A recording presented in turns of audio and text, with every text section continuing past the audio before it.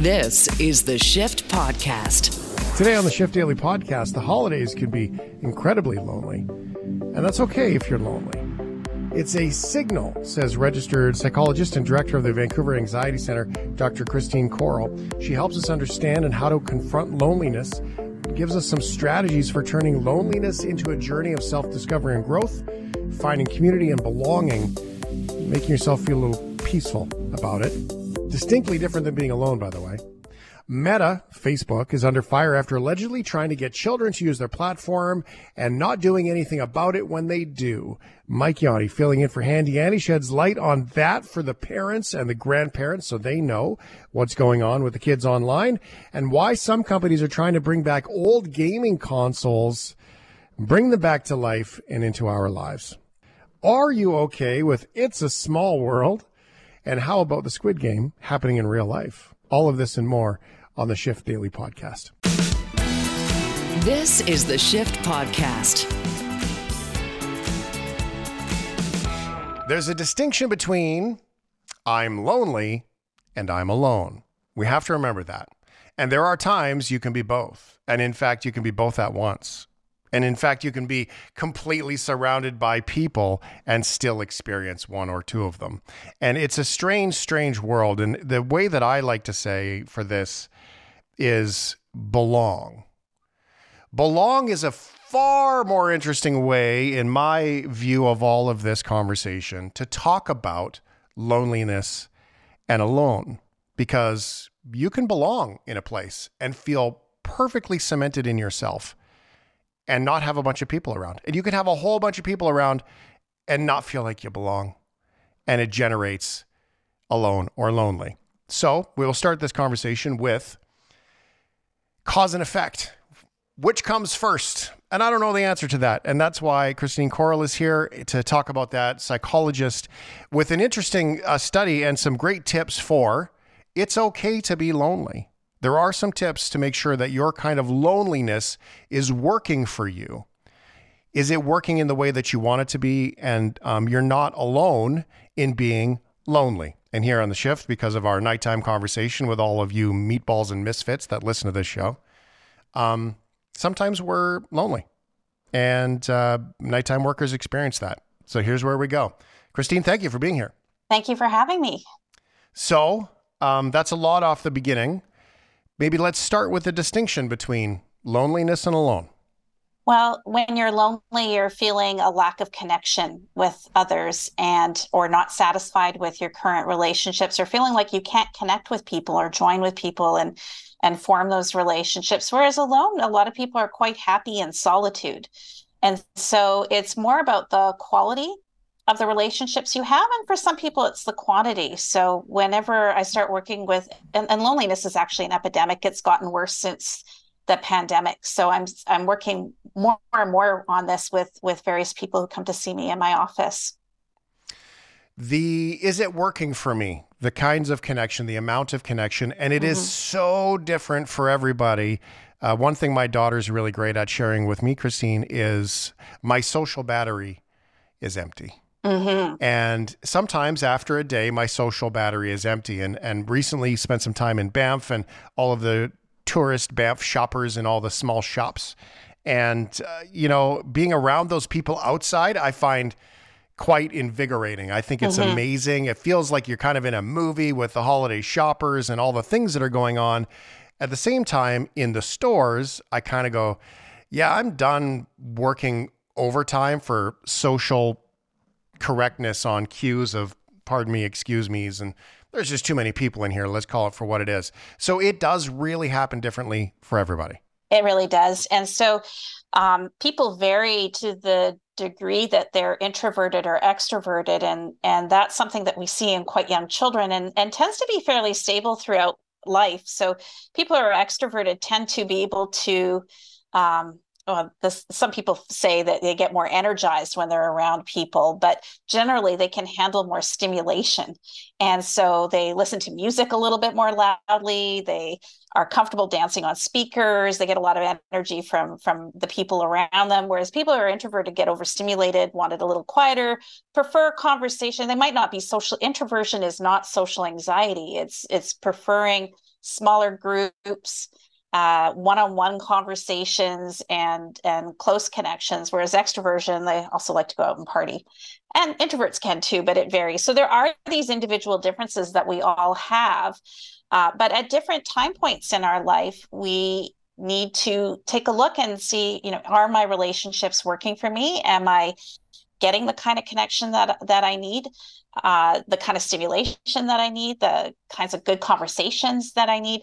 And so often people are busy with their lives. When you're in school, that's the most social time in life. High school is very busy. You're always around other kids. And then university, if you go on to post-secondary, also very social.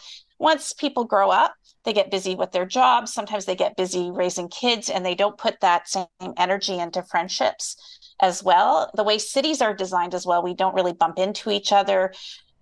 Keeping and making friendships is actually a second full-time job. So this is this is why we're seeing so much difficulty in people adjusting to having the energy to do that. So I think working remotely has been really tough for a lot of people as well. I think that when you come home, you get that, whether you're out all day, whether it's working or just sort of to-do list type items. Right. And then you settle into I just don't even have the energy to go see people right now. And it's not an indictment against the people really, as much as it's just more work to maintain relationships, and so incredibly important. The Vancouver Anxiety Center is where Dr. Christine Correll is, by the way, and we can put up some links to that so everyone can get in touch if you do feel like this is something that you would like to talk about.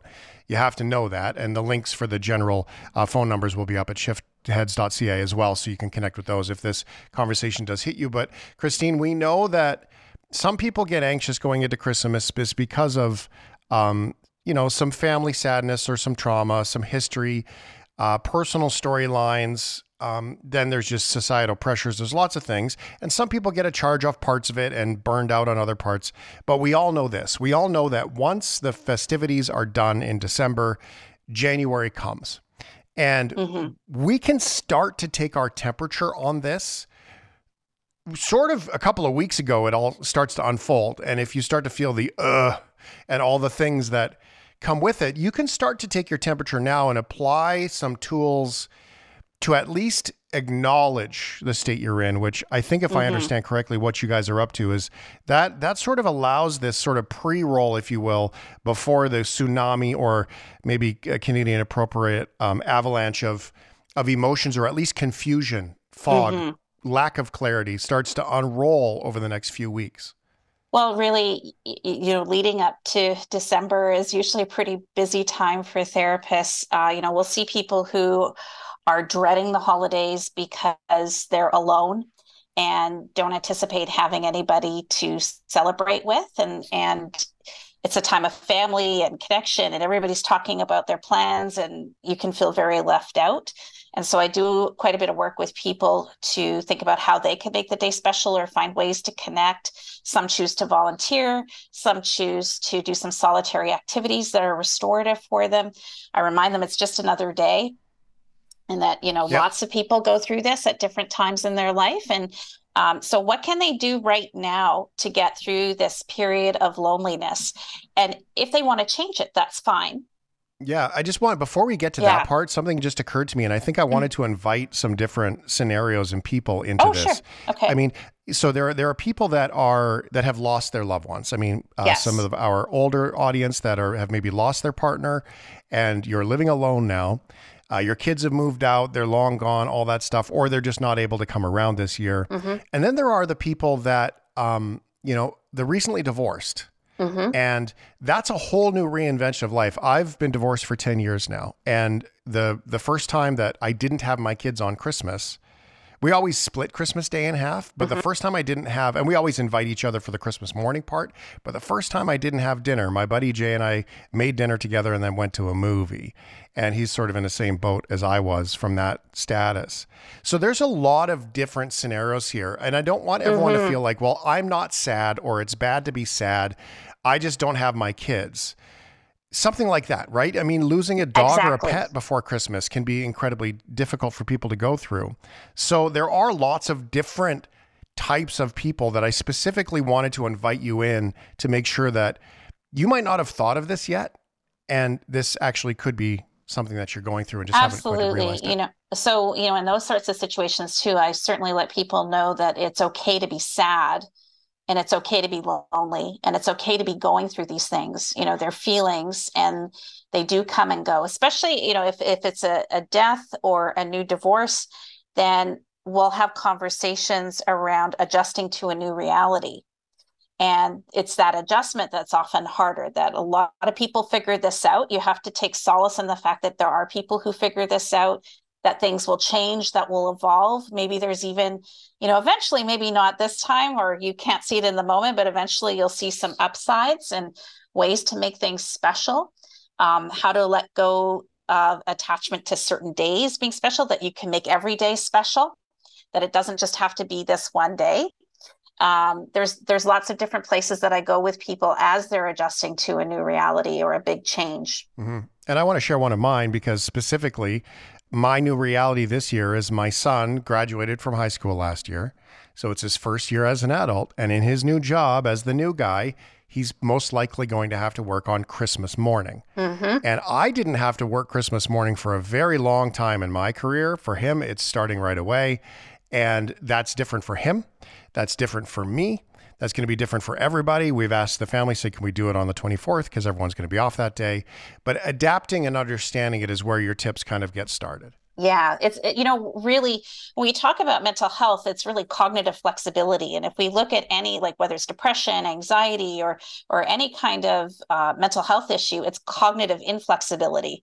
So you want to be able to roll with things, to bend with things, to be flexible, and to not need things to go a certain way, because life has a great way of disrailing our plans. And oh God, does it ever? And impeccable timing with it too. Mm-hmm. Yeah, it's always perfect. And so you kind of be like, okay, well, that's happening. So what we're really trying to do in therapy most of the time, therapists have their different approaches, but what we're all kind of trying to do with people when they come to us to work on these sorts of things is to find a way for you to be peaceful no matter what's going on in your life.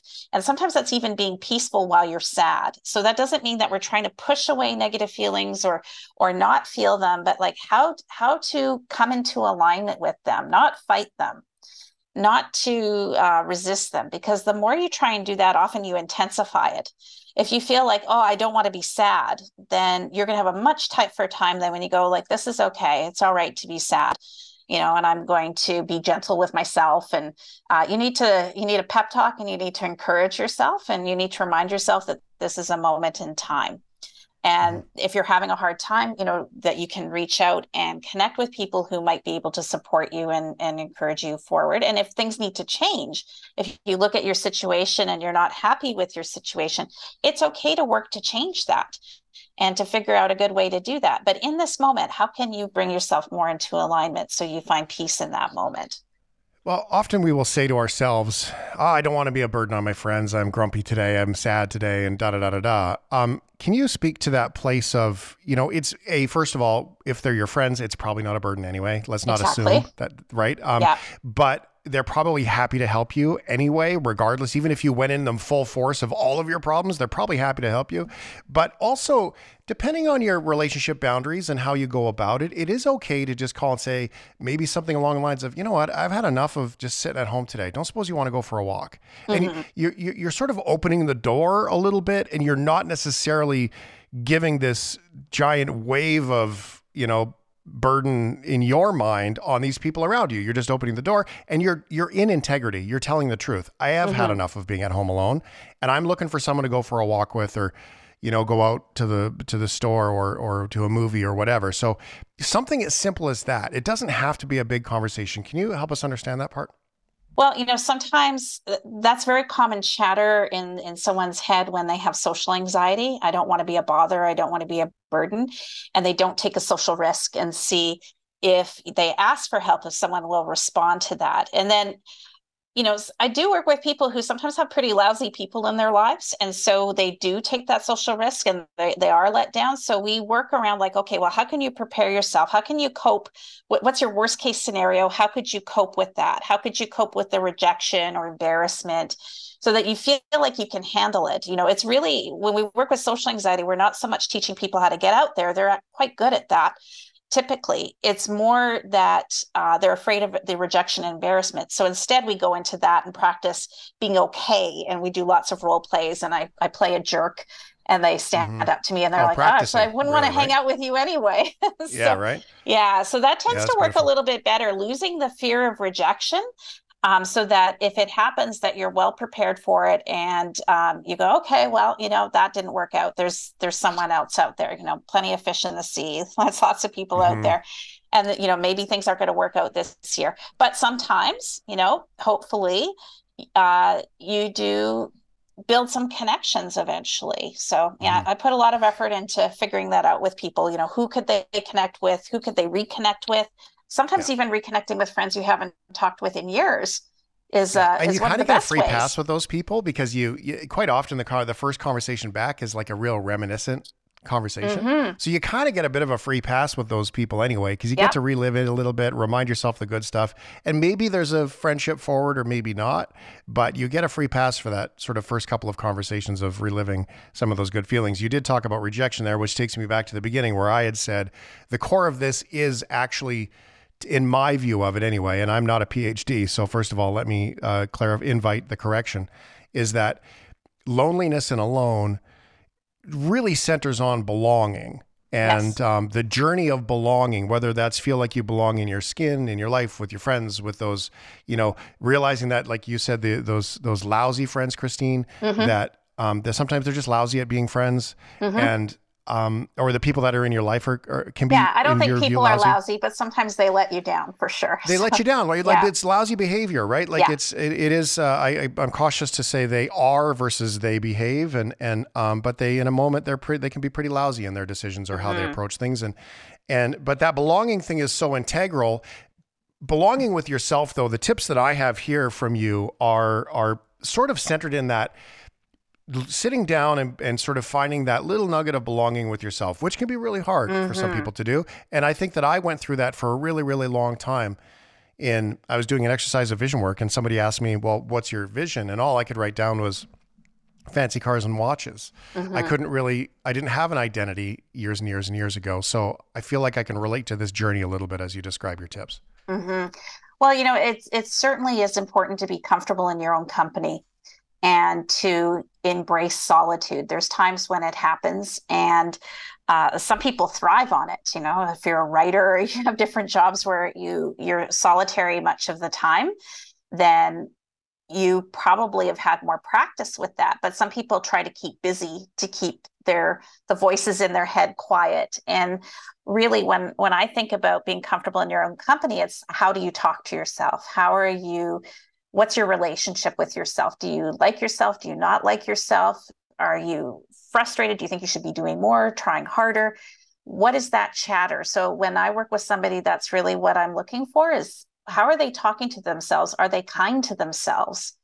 What triggers their loneliness? What are the factors that really bring it to a head? They might be perfectly happy one moment, and then a thought pops in their head and they're feeling lonely and disconnected again.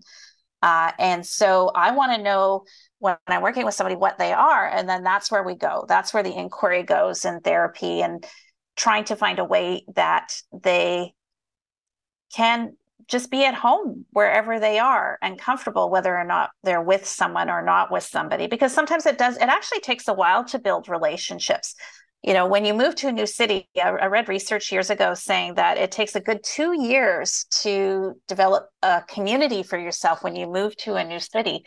And I always thought, well, maybe, if you're extroverted, if you're introverted, it takes a little bit longer. And I think Vancouver's known as a not terribly, friendly place, hard to make friends here.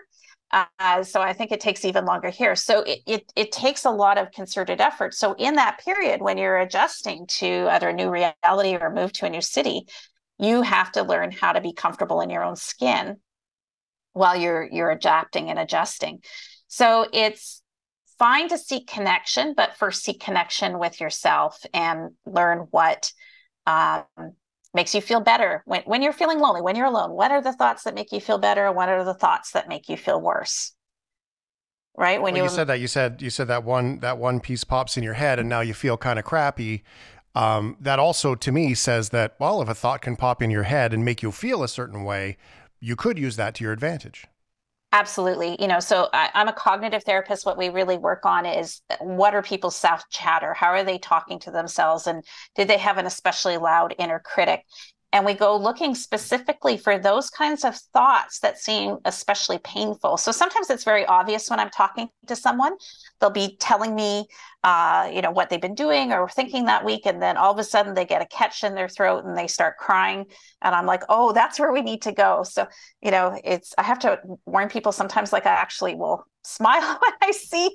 So I'm like, oh, that's a troublemaker thought. We could work on that one. And so I think my patients are kind of used to it, because that's where, the healing is. When we find those thoughts that are like a knife in your heart, then we can start working to challenge the thought. And you can't really let go of a thought until you don't believe it anymore. So what we do is ask us a series of questions to see if that thought is even true. So if someone has a thought like, I'm such a loser, then I'll start asking questions about, when do you feel like this? Are there certain times you feel like this? Are there times when you don't feel that way, or you feel quite accomplished? Are there certain people that make you feel that way more than others? And so I ask these series of questions, and what I'm trying to do is loosen up the thought so that it's not wedged in there so tight, and start asking questions that are going to have them doubt the thought and think of alternative evidence for the thought and give them a little bit of relief from it. And so you do that, 100 to 1,000 times. You get very practiced challenging your thoughts. You eventually arrive at a place where you don't believe anything you think. And so it can't touch you in the same way. You go, oh, that's curious. That's an old playlist from years ago. I wonder why that just came up. That one was weird. And that's a fun one when you can sit back and have that sort of 40,000 feet above your life frame of looking at, that your brain is doing what your brain does. I mean, fundamentally, your brain has one job, and that's don't die today. That's it. Exactly. So anything that fills don't die today fulfills that part. Your brain's like, I'm winning. And your emotional, your soul, your whatever part of it lands for you. The rest of you is going, what are you talking about? We are not winning right now. Like, your brain doesn't care. Oh, sorry. Your brain doesn't care if you're happy. It just wants you to stay alive. It just don't die today. So I want to, I have a list here that Christine had sent me about what she just spoke about specifically in points. And the specific tips from Dr. Christine Correll are: understand your loneliness, engage in self-inquiry, cultivate self-compassion, find fulfillment in solitude. And the last one is seek connection. And can you talk about how seeking connection can be that community thing? It can be the little bits and pieces, but it can also be that connection with yourself, and how important that little bit is like, you know what, I'm going to go online and find myself a used puzzle, and I'm going to put it together, and I can't wait to find out if there's one missing piece, because it's a used puzzle, right? Whatever that looks like for you, that those become, that's what connection becomes. Absolutely. So, when you are struggling with loneliness, that relationship you have with yourself and connecting to yourself and seeing what sparks joy, seeing what brings you engagement and enthusiasm, those are all important things to work on. So many people feel, like if I'm working with someone who say has, this isn't a diagnostic thing, but people often use the term people pleaser. And if you sort of identify as someone like, I have to make people happy and I have to let relationships proceed on their terms, in order, for them to want to spend time with me, then I don't want to send them out right away. I want them to work on that piece first, and finding out, sometimes when you people please for a long time, you don't even know what you like anymore. You're so focused on making sure everyone else is happy. You never pick the movie, you never pick the restaurant, you never say no, you bend over backwards, and your preferences and what lights you up is still there. But the habit is to suppress that to make other people happy when it's probably not even necessary.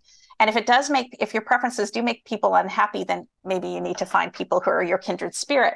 So I'd want to work on that first. How do you develop this healthy connection with yourself? How do you honor yourself? Like if you would not ask your friend to sit through something that they don't like, why are you doing that to yourself? Yep. Why are you not taking care of yourself? Why are you, at a party and you have celiac disease and eating gluten because you don't want to. So you don't offend them. You don't want to offend them. So that absolutely needs to be addressed, and to really take a stance of protecting yourself and being around people who lift you up, who support you. But that has to come from you, not necessarily first, because I think you can make friends before you figure that all out. But you want to put your energy into people who are kind and supportive and get in the habit of taking care of yourself just as much as you would take care of anybody else. So those would be, when we talk about connection with yourself, those are the sorts of things that I'm looking at. To speak to that specifically, I would like to create, imagine with me, a scenario where you could walk into that party and you do feel maybe somewhat uncomfortable, whatever, but at the same time, you feel grateful. You've been included. Mm-hmm. Now here's a bunch of food you can't eat. Mm-hmm. And just imagine with me that you were comfortable, not perfect at it, comfortable saying, hey, Christine, thanks for inviting me to your party. I wanted you to know, I think it's beautiful. I don't want you to be offended, but I actually can't eat that stuff because I'm allergic to it. But I think it's beautiful and I'm so grateful to be here. And imagine you could actually say that to your friend or peripheral friend or whatever they are. And then just spend the rest of the time not worrying. Just imagine what that would be like. And I feel like that's a bunch of weight off everybody's shoulders, right? And so I realize this is so far down the road for some people as they learn this, but imagine what that life would feel like. Imagine if someone calls me a cornball and I was offended. And then what if imagine that my friends they understood me and we communicated openly to a place where they would say, Christine, you're such a cornball and I love it. It's one of my favorite things about you. And imagine that gift you could give. And I spend so much time role playing stuff like that. So a conversation like that. And I wouldn't do the happy conversation as the practice. I'd say, oh, Christine, you're such a cornball. You need to really tone down your humor. And I'd be like, I'm okay with it. So this would how the role play would sound like. I'm okay with it. Yeah, but people are going to think less of you if you're too corny. They're not going to take you seriously. They're going to put you down. They're not going to listen to your advice. I don't know. I seem to be doing okay. And, if they don't like it, they can go see another therapist. So that's the idea behind assertive defense of the self, which is quite an effective approach to treating social anxiety and helping people say no, that you are unapologetically yourself. And if somebody doesn't like it, well, that's okay. Mm-hmm. And it's filled with kindness, right? Filled with kindness. It's not mean. It's not aggressive, but you stand up for yourself just as if you would stand up for your best friend. Well, remember, no thank you is a perfectly grammatically correct sentence. Absolutely. So this is amazing. We'll put some links up for everybody. Imagine what if you could work on a couple of things today and know that even 4 weeks, 6 weeks from now of your life, that one scenario that comes up that maybe you don't feel comfortable in, just one scenario, you went, oh, I'm good with that. Just one time of all the things. And you're not alone in being alone. There's everybody, ironically, with all the connections, we're on a video call, but people are more alone than ever, even though we have more opportunity at connections. So I'm a big fan of this work. You know that I've been sharing this on the show forever. It's integral leading into the holidays, that we open ourselves up to trying some new things, and listening is the key. And that's all I wanted to do here. So Dr. Christine Correll, PhD, psychologist. Loneliness is not necessarily our enemy. It is a signal, though. And I think that that's integral for us to hear, that there's nothing bad and wrong. It's just a signal that something isn't quite fitting. Workability is my incredibly square word to apply to it. It's not working. Thank you so much for being here. I really appreciate it. Thank you for having me. Okay, so at shiftheads.ca on the Facebook group, these are posted there, but I did want to bring them up. 1-833-456-4566. That's the Mental Health Talk Suicide Canada hotline. And as of this Friday, that turns to be 988. Adults can text 741-741 immediately for contact as well. This is the Shift Podcast.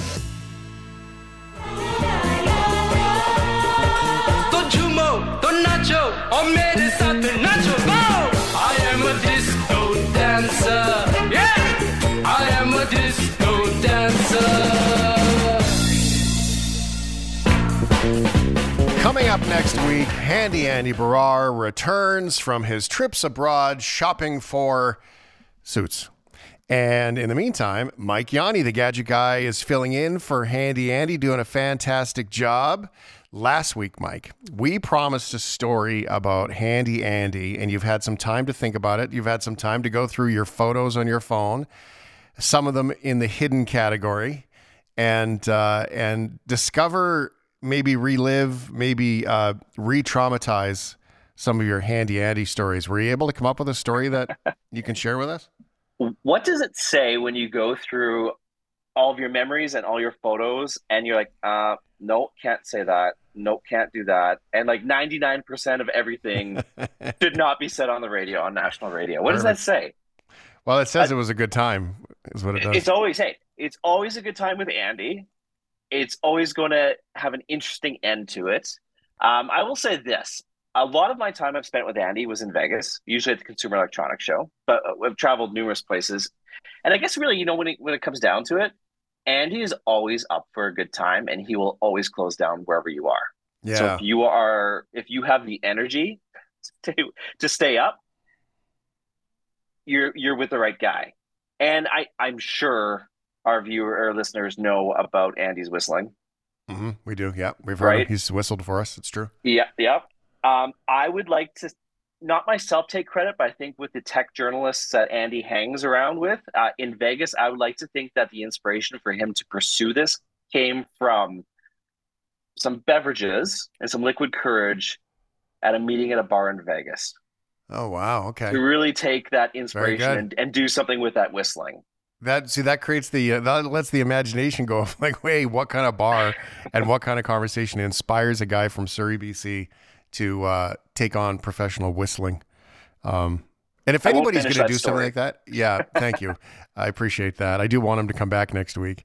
That inspires that kind of that thing. I always feel like Andy is willing to literally try anything. He can meet anybody anywhere, and he's happy to talk to anybody. He's the guy where you're like, dude, we got to go. Come on. And you got to pull him out of places to do that. So, yeah. 100%. If he sees something shiny, he's gone. Yeah, he's gone. You got to grab him. Yeah, it's true. That's got to be hard at CES.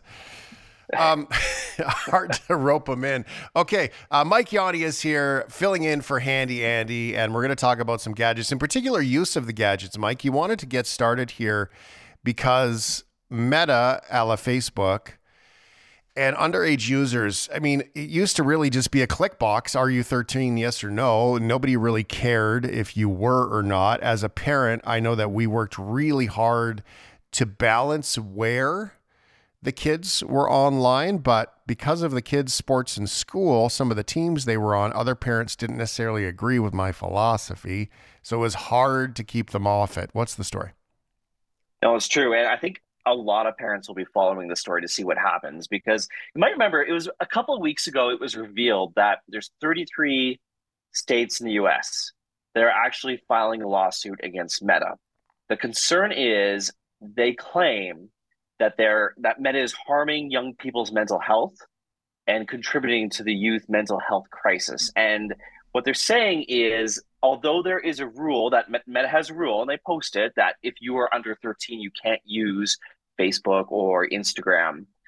The belief is that this company is actually not only allowing it, but encouraging it and then gathering information on these underage users. So this lawsuit came to light a couple of weeks ago.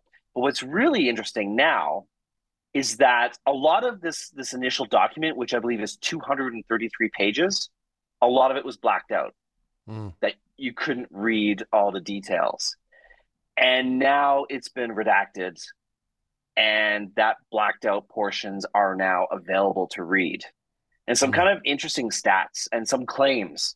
And you got to say, these are all claims. These are all part of a lawsuit, right? But, the states, these different states, they're claiming that Meta received more than 1.1 million reports of underage users on Instagram. And this was all through the online reporting tool where you have to go in and you report, somebody using it. Yeah, and they which claim is also that, terrible. Let's just say. Oh, let's it's just say that right away. It's not exactly user friendly, and for a reason, right? Well, and I would just like to add to your story that oftentimes you'll go post something on there. I mean, there's been on our Facebook group, people have literally put out like tried to put porn videos on. You report it, and the response is, we don't have enough people to check this right now, so blah blah blah. Right? It's horrible. Yeah, it's terrible. I agree with you. And now they're saying since the early 2019, it's only disabled a small fraction of those 1.1 million reports.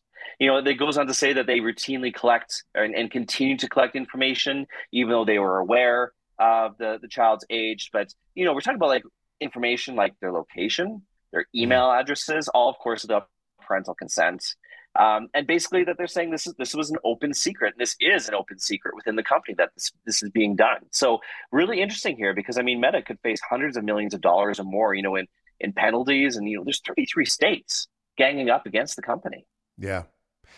Isn't it reminiscent of tobacco back in the day about selling to kids, right? Yeah, it is. And it kind of raises that question too. Obviously we know tobacco is bad for your health. Okay, well, social media. Mm-hmm. Right? There's that huge question about the impact on younger kids. Not only younger kids, let's be honest. Social media has a mental health impact on everybody. It doesn't matter your age, but specifically very young. Well, there is the story that I'm not going to get into it, but there is a story on globalnews.ca today about the 12-year-old boy in BC who died by suicide with online extortion. Now, it doesn't specifically say in the article of how he was extorted or anything like that. It does not say Facebook. I don't want to say that. But online bullying, access point is an access point. And when kids can't handle it, dreadfully sad news about this young man. And then you hear stories like this in businesses that are not doing anything about it. You got to communicate somehow, right? That's the thing in cases of like this with young kids, they've got to communicate somehow, and they are communicating through these various platforms. So I find it disturbing. As a dad, though, it's very, the helplessness in it is frustrating. They take away the phone, and then, kids with reasonability, they don't even have, critical reason really until they're 13. That's when it starts. So try to talk them and get them to understand, talk them into it and say, by the way, it's not safe for you. All my friends are on it. But, good luck trying to convince them. And that's the problem. They're all on it, right? You can talk to your son or your daughter and say, you shouldn't be on it. These are the reasons why. They don't care. They just know their friends are on it and they want to be a part of that conversation. Yeah. Also interesting, though, to note about this is that Meta's kind of putting this back on the parents because they're suggesting actually that there should be laws in place where if your child is going to buy an app through an app store, that a parent has to consent to it. Yeah. Well, so basically it takes off the pressure of checking IDs and physical, IDs of children and minors and putting it back on the parents saying, well, it's up to you to guardian your kids, and it's up to you to approve yes or no if they could use it. That's interesting. If I was to change the topic, change the clarity, if you were to say that would be like my son goes to the bar. Well, my son's 18 and that's legal age here. If my daughter is 17 and goes to the bar, then I get arrested because she went to the bar. And because I should have been somehow overseeing my daughter's behavior at that point, right? So, I mean, to an extent, sure. At 13, if my 13-year-old's trying to, bootleg liquor, then yeah, that's probably on me. But, I mean, that doesn't really make much sense. I'm not saying, I don't know. I kind of like the idea of putting at least some onus to the parents, but I think especially for the app download. Yeah, but at the same time, I feel that is just a way to wipe your hands clean, saying not our problem. We'll continue to do what we do. It's up to you guys and then we'll continue to take the information and sell it. I can't help but see the tobacco thing, right? Like that's like saying like if your kid goes to the store and buys this product, well, then that's the store's problem. And if they steal them from your house, then it's your problem. And by the way, we're not the problem because we make cancer sticks, right? Yeah. No, there's some similarities here for sure. Yeah. Yeah, excuse me, I need to get on my private jet and fly to my next meeting. So, but that's it. That's the profitability that's in there. Interesting. I'm curious. 877-399-9898. How does that strike you? Share your thoughts on young people and online. I mean, Snapchat and TikTok are way worse for the data and location. The location services, the Snap Maps, is very scary. They're all pretty bad. It's kind of funny too, because it's interesting that this is coming through, through Meta, and they're the target here, especially with Instagram. But my daughter, who's 12, I had asked her about Instagram the other day, and she's like, "Dad, yeah, you can tell you're old. You're on Instagram." Yeah, right. And my kids at 18, they're like, "You're old because you're on Facebook." That too. And they're on Instagram, so they're old. Yeah, but she's all about Snap, not Instagram, not Facebook, but Snap and some of the other ones out there for sure. Yeah, crazy stuff. Mike Yanni's here filling in for Handy Andy Barrar. Okay, we are going to need to take a break in just a second here, but I want to talk about it quickly. Video games, but the consoles you can buy of the old retro games. The old Nintendo was amazing until you realize you're not good at it anymore, and you're playing the same Mario level over and over and over again. It had a pretty quick burn, and yet there's some pretty big demand on some new ones that are not new, but they're old. Where do we go, Mike, with this conversation? Because I get excited about playing some of those old games. But at the same time, man, we don't have time like we did back in the day. It's true, and it's interesting because Nintendo made an awful lot of money off those mini consoles. It didn't last long. It was kind of a quick flash. Mm-hmm. But another company is trying to make a big comeback. They're struggling, but I'm curious if they can do it. Okay, let me ask this question then of the shift heads. If there's one game that you wish you could have back, you can only pick one. What is the one game? Oh, you have to save your answer for 1 second. We'll be right back with Mike Yanni.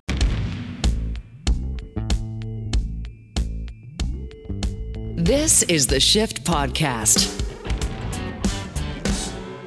Handy Andy Barrar is back next week. Mike Yanni, the gadget guy, you can catch him on mornings on Global, is filling in the meantime. The question before the break was, if you could have one old game back, what would that old game be? I'll go first. Well, I got two. One was, I think, B-52 Bomber Command, which was in Television, or Coleco in Television.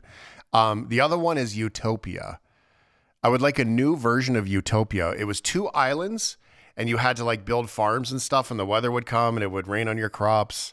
It was basically like Farmville, but way back in the day. And I loved it. And you played head to head, but that was it. That was it. You played head to head, and then it was over. And then you did the exact same thing over again. These old video games, Mike, they're fun. What's yours? Wow. I think mine is Aztec. Oh, I don't remember the game. I remember the name. Yeah. It was just kind of one of those old school side-scrolling adventure, horrible graphics. Mm-hmm. But I remember getting killed by the crocodile over and over again. That I think would be my go-to. You know what I would actually like to see, though? I would really be fascinated to see a remake of the original Super Mario Brothers, but just with modernized graphics. Yeah, but a carbon copy of what it was. Yeah, that would be interesting to see Nintendo's take on that if they could do that. Yeah, that's a great idea. Okay, so what is your go-to game? Bubble Bobble also comes up for me, 877-399-9898. Now, here's the story. Nintendo made a bunch of money off their games. They did it, and some other groups have done it. There's a Coleco that has been out for a little while, and that was okay. That was, the old touchpads were the same and crappy. But there's been a bit of a battle here for some of the other, which might be great gift ideas. The new Atari with the big joystick, those are out. You can buy those for gifts for Christmas. Saw those at Costco last week, and they were going fast. Mm-hmm. Coleco, by the way, was one of my very first consoles. I think Gemini. Mine was a knockoff. Gemini. Wow. I liked Coleco a lot. I used to play Smurfs. That's Smurfs. So funny. And they're Tron. so terrible. Tron, yeah. Not Tron. No, sorry, not Tron. Zaxxon. Zaxxon was the one. Good memories, though. Really good memories. Remember the days playing games where you had to use the cassette and you'd have to load the cassette, and then you would die in the first 4 seconds and wait 15 more minutes for the cassette to load? I was going to say I loved Coleco until my sister at the time, well, my sister, my gosh, she got Cabbage Patch Kids, and then that was kind of the end. Yeah, Yeah. horrible game. Yeah. Horrible Terrible game. So many ways. Okay, so if you go online, you can buy the old Nintendos. You can get the Ataris in the store. Those are great. And there is one more piece of this puzzle. Intellivision. When's the last time you heard about Intellivision? Yeah, that's a long time ago, hey? Trying so hard to make a comeback. So this actually started in 2020. So 3 years ago, somebody bought the rights to it. The guy who bought the rights to it, by the way, I should say, is he was fairly well known. He had a TV show. He did some composing for a bunch of video games. He bought the rights to it and became the CEO of the company and decided he was going to re-release Intellivision, but kind of like a modern twist on it. So kind of like Coleco. Remember how it used to have the little game pads with the little the touch pads on it? Mm-hmm. Same thing, except you'd have touch screens instead. And so the idea is this was supposed to be a super affordable, family-friendly gaming system. It's an Android-driven console. And they said that there's going to be exclusive games and cheap games, like affordable games. Talking about $20 games. But these are the retro games with a brand new look. So they look new, but they still have that old classic game feel. Right. So I like the idea of it, kind of started with Kickstarter. And then within the first year, everyone who bought into it's like, okay, well, where's the console? No, it didn't come out. They're still working on it. This console has struggled for 3 years now, and they still don't know if it's going to make a comeback. The latest attempt now is that they're trying to raise money to mass produce the console. And the latest attempt now is they've released a app for your Android phone called Amico at Home, or Amico. I've heard it say two different ways: Intellivision Amico or Intellivision Amico. And so basically you can play some of the newer games they're designing for the console on your Android device. But here's the catch. You need two phones to actually play the game. One phone is your screen and one phone is your controller. So kind of, not exactly the best setup. Well, the app costs doesn't like help you with a $20. $20 game when you've got to have two $1,500 phones to do it. Right. But they're hoping by selling this is going to give people a glimpse of what this console, the idea of the console is going to be. So it launched, was it a week ago, a couple weeks ago? Early reviews is horrible. It barely plays, it freezes, and of course the company's saying it's in beta, but they're struggling now with the app as well. So the question is Intellivision Amico ever going to actually hit the stores? But I think the bigger question, which you kind of alluded to before, was, does anyone want it, or do we need it? Yeah. I like the idea of some cheap $20 video games that are very simple that would be really kind of cool to go against the old Intellivision. Like, cause I have the Intellivision, like the new classic one, like, with all the old graphics. Oh, right. Yeah. And when you look at the videos for this one, that, the videos of the games with the updated graphics, they look a lot more fun and playable. Right. And like the skiing stuff, I think it's really kind of cool to get some of those old games and the ideas of those old games. This thing is so incredibly disorganized. Even their Shopify store isn't even masked with a domain. It just is like intellivisionamico.shopify.com, right? Like it's not even put together. And you can buy the game. I don't understand. You can buy the games, but you can't buy the console. You can only pre-order the console, which is also weird. Yeah. And although there are some cool games on there, I don't know if did you look like Biplanes? Remember that old game? Like those games are there, and they're redesigned and rebuilt. That's cool. I agree. I like the idea of this because those new graphics, it's fun to see how you reimagine these old games with brand new graphics. It's kind of neat to see. But I think even the problem though is that with emulators out there right now that you can buy online and just play games online, or just playing on your smartphone, it's almost begs the question: do you need to splurge? $250 US. I mean, it's way cheaper than the other consoles. Don't get me wrong. That's quite a bit of money to play an old/new game, like especially a retro game, like because the games are simple. You're going to play it for 10, 15 minutes at a time. You're not going to play this for 5 hours, or for 5 hours at a time, like you're playing the new Zelda game. Maybe that's a good thing. Maybe, but I think we're the targets here. older. They're not looking for the younger generation, although they claim it's a family console. Yeah. This is great. I think this is really interesting. I think it would be fun to get. It would be fun, but it's fun for you and your wife to play. Probably not necessarily you and the kids. Maybe the young kids could play it. It's kind of like playing some of the more simple, cheap games on your phone. And but when you look at the graphics in those games, I don't know if you can actually pull that off. It seems like an awful lot, right? It's and the kids will play for 10 minutes, and they're like, "See, I'm going on my iPad." That's so crazy. By the way, if you go to Intellivision, their entire store is filled with T-shirts. They're basically a T-shirt company now. You got to make money somewhere, right? Apparently, because you're not selling the consoles. There you go. Mike Yanni is here. We'll put a couple links up on this so you can at least see what we're talking about with this video game console for this new Amico Intellivision thing.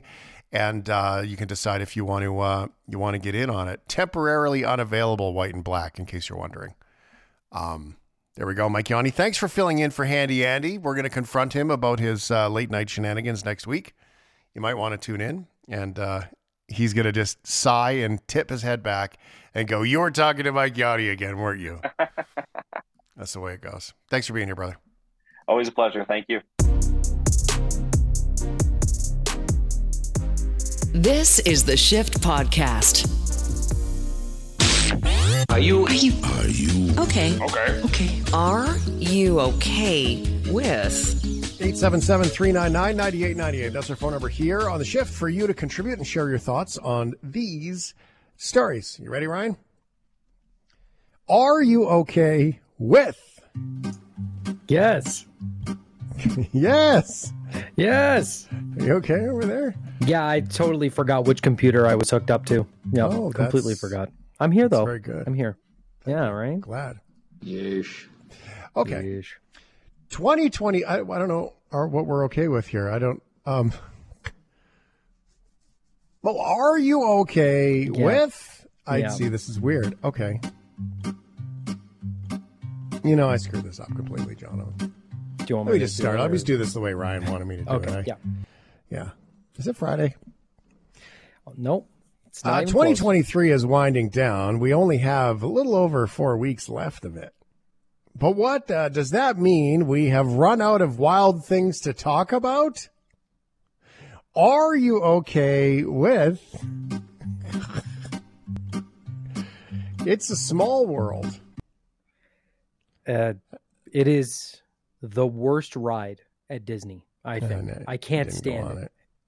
I can't stand it. It's just, you don't go on it. It's the ride that doesn't have a long line.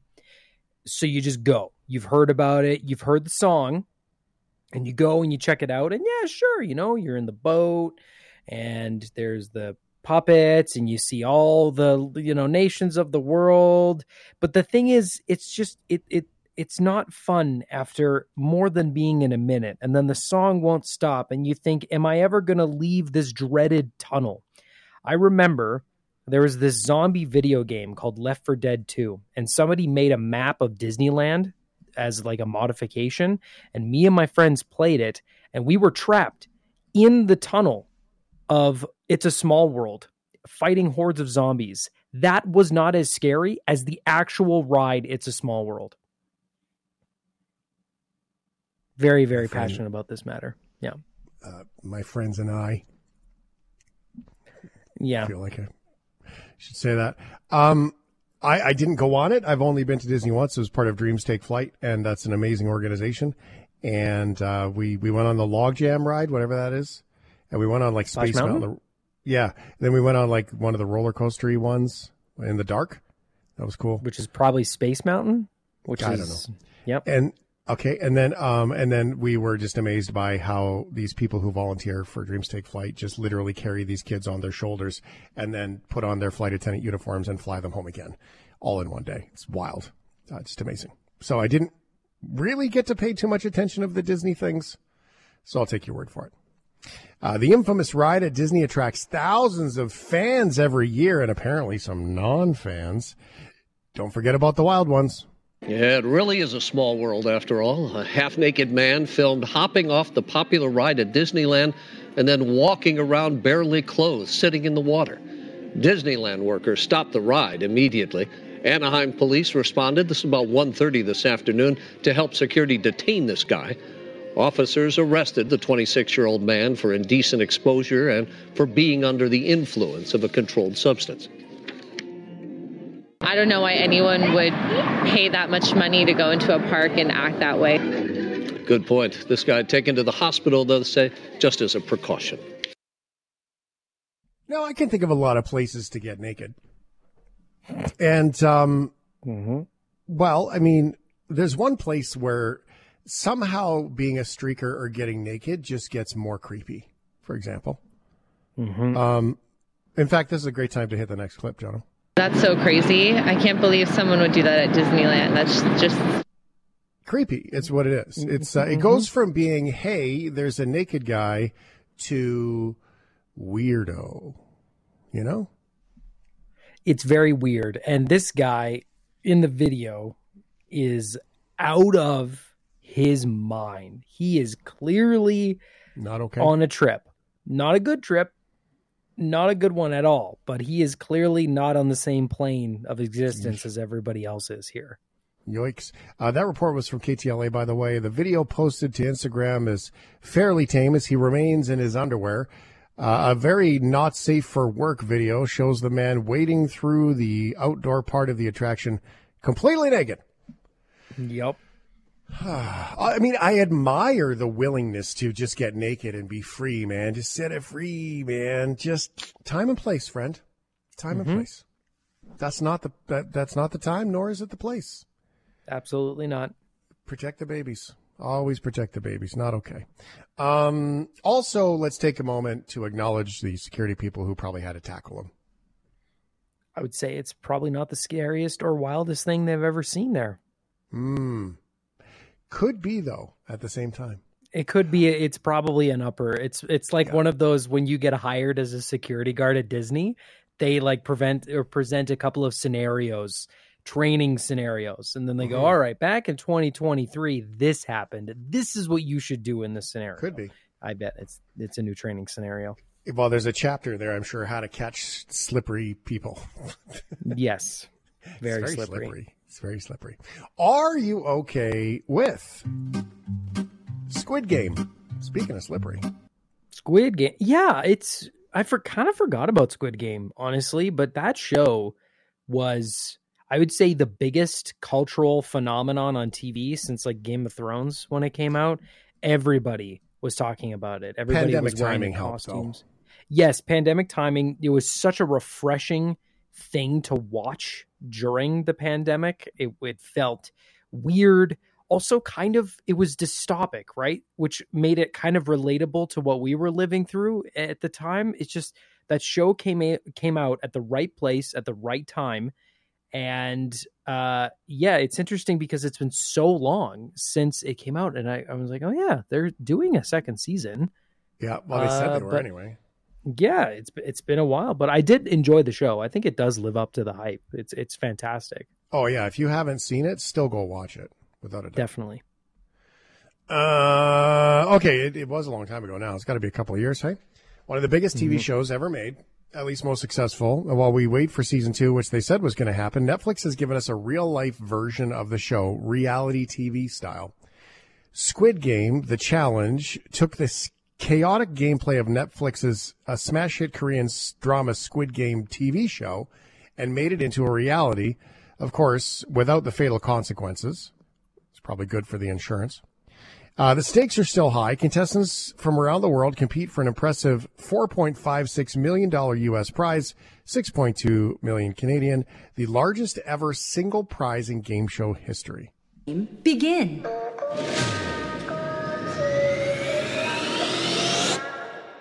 You must now pick 2 players to eliminate. We're in Squid Games. Let's get real. Let's sink these ships. We are a good team. You're the brightest light in here. People's true colors are starting to come out.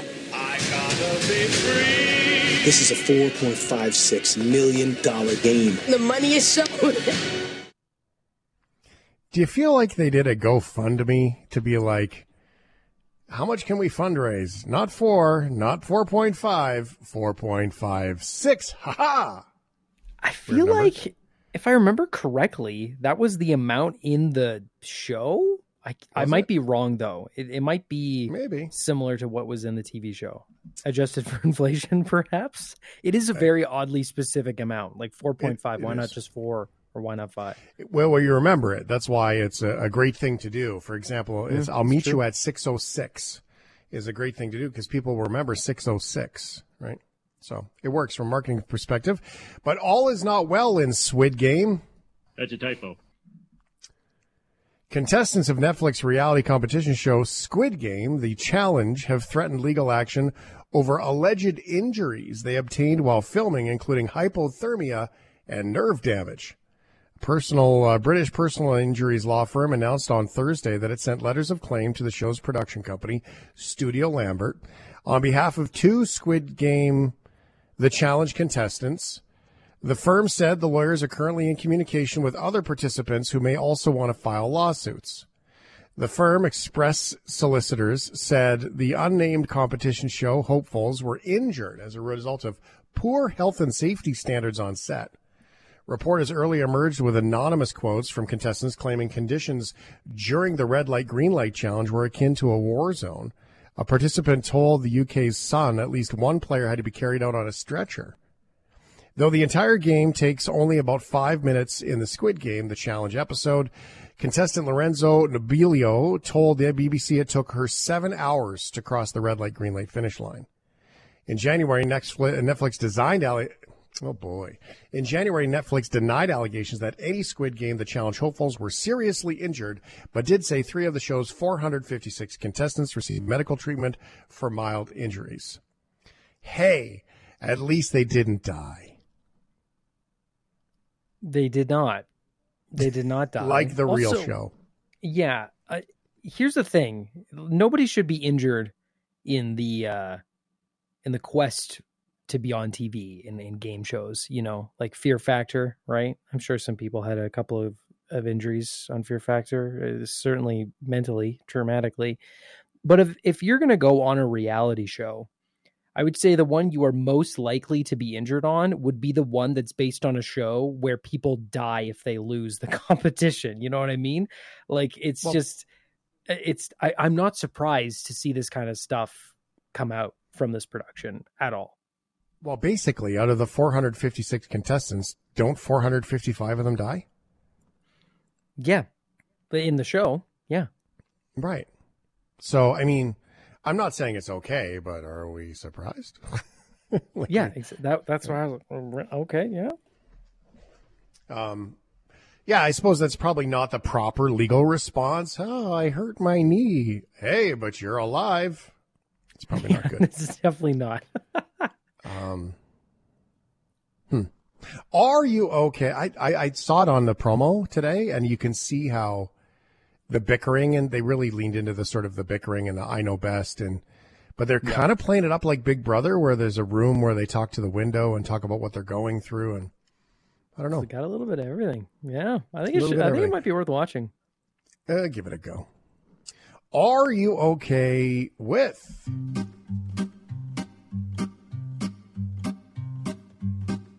Can't find it. Cruise?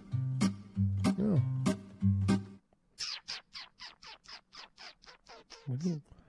I don't know what happened. One. Are we? Yeah, remember? Are you okay? Why did we move them? Are you okay with cruise ships? Surprise! Whoa, really? I was looking for pigs. Pigs. Oh no, we got to say pigs because we're running out of time and we got to hit the cruise ships because we got. Okay, right, cruise ships. Cruise ships. Not my jam. I like to go for walks and. That's not my jam. Yeah, not my thing. However, I'm in desperate need of planning like a big vacation.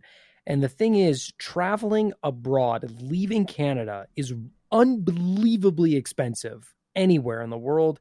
And in terms of bang for your buck, cruise ships definitely have that going for them. I just don't know if I want to share my vacation with like a family from California and have to, live with them for like 3 weeks. I'm just not sure if that's my thing.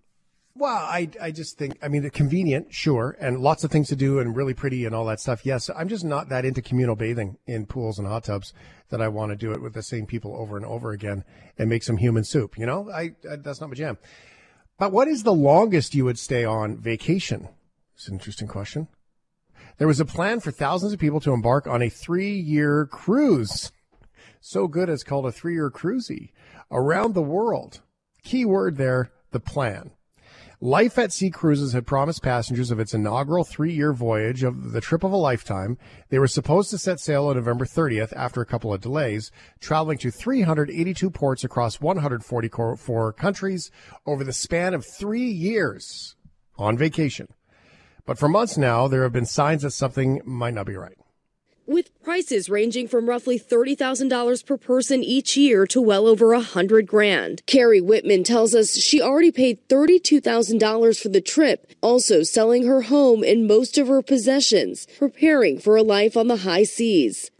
Even in planning, there were challenges. Like there were no travel insurance companies that could put a plan together for 3 years. Now the would-be passengers like Meredith and Carrie left wondering if they'll get their money back. No, I'm hopeful and that they will hold up their end of the contract and pay us back in the time that they've outlined. And I really do hope that happens. If that doesn't, then that's another story. ABC News obtaining messages passengers received from the owner of Life at Sea's parent company, saying the company was unable to purchase a ship after investors declined to support us further due to the unrest in Middle East. After that, we tried to purchase another vessel in which we could not succeed. In a message the next day confirming the Life at Sea cruise trip is canceled. But telling USA Today on Saturday, we're in talks to acquire a similar vessel. If the December 1st sale is jeopardized, we offer alternative departure dates or expedited refunds. We reached out to Life at Sea Cruises, but have yet to hear back. Okay. So that's from ABC News. Business Insider reports the company had planned for between 800 to 900 mostly American passengers. As of August, about 40% of the 540 cabins had been reserved. Life at Sea had promised customers a renovated vessel with world-class amenities, including business center, a library, 24-hour on-call hospital, free medical visits, education classes for adults. There were also promises of state-of-the-art wellness center, multiple dining options, and a philanthropic initiatives that guests could register for. 3-year cruise canceled. Now, they did say trouble in the Middle East, which has been going on for about a month. So that means they were looking to buy the boat the month the boat was leaving. That's probably not good. Mm-hmm. And so that didn't happen. But there are people that had sold their houses in order to go on this trip. They have nowhere to go. They've been told they'll get airfare home again, but they have nowhere to go because they had to give up their places for 3 years. It's terrible.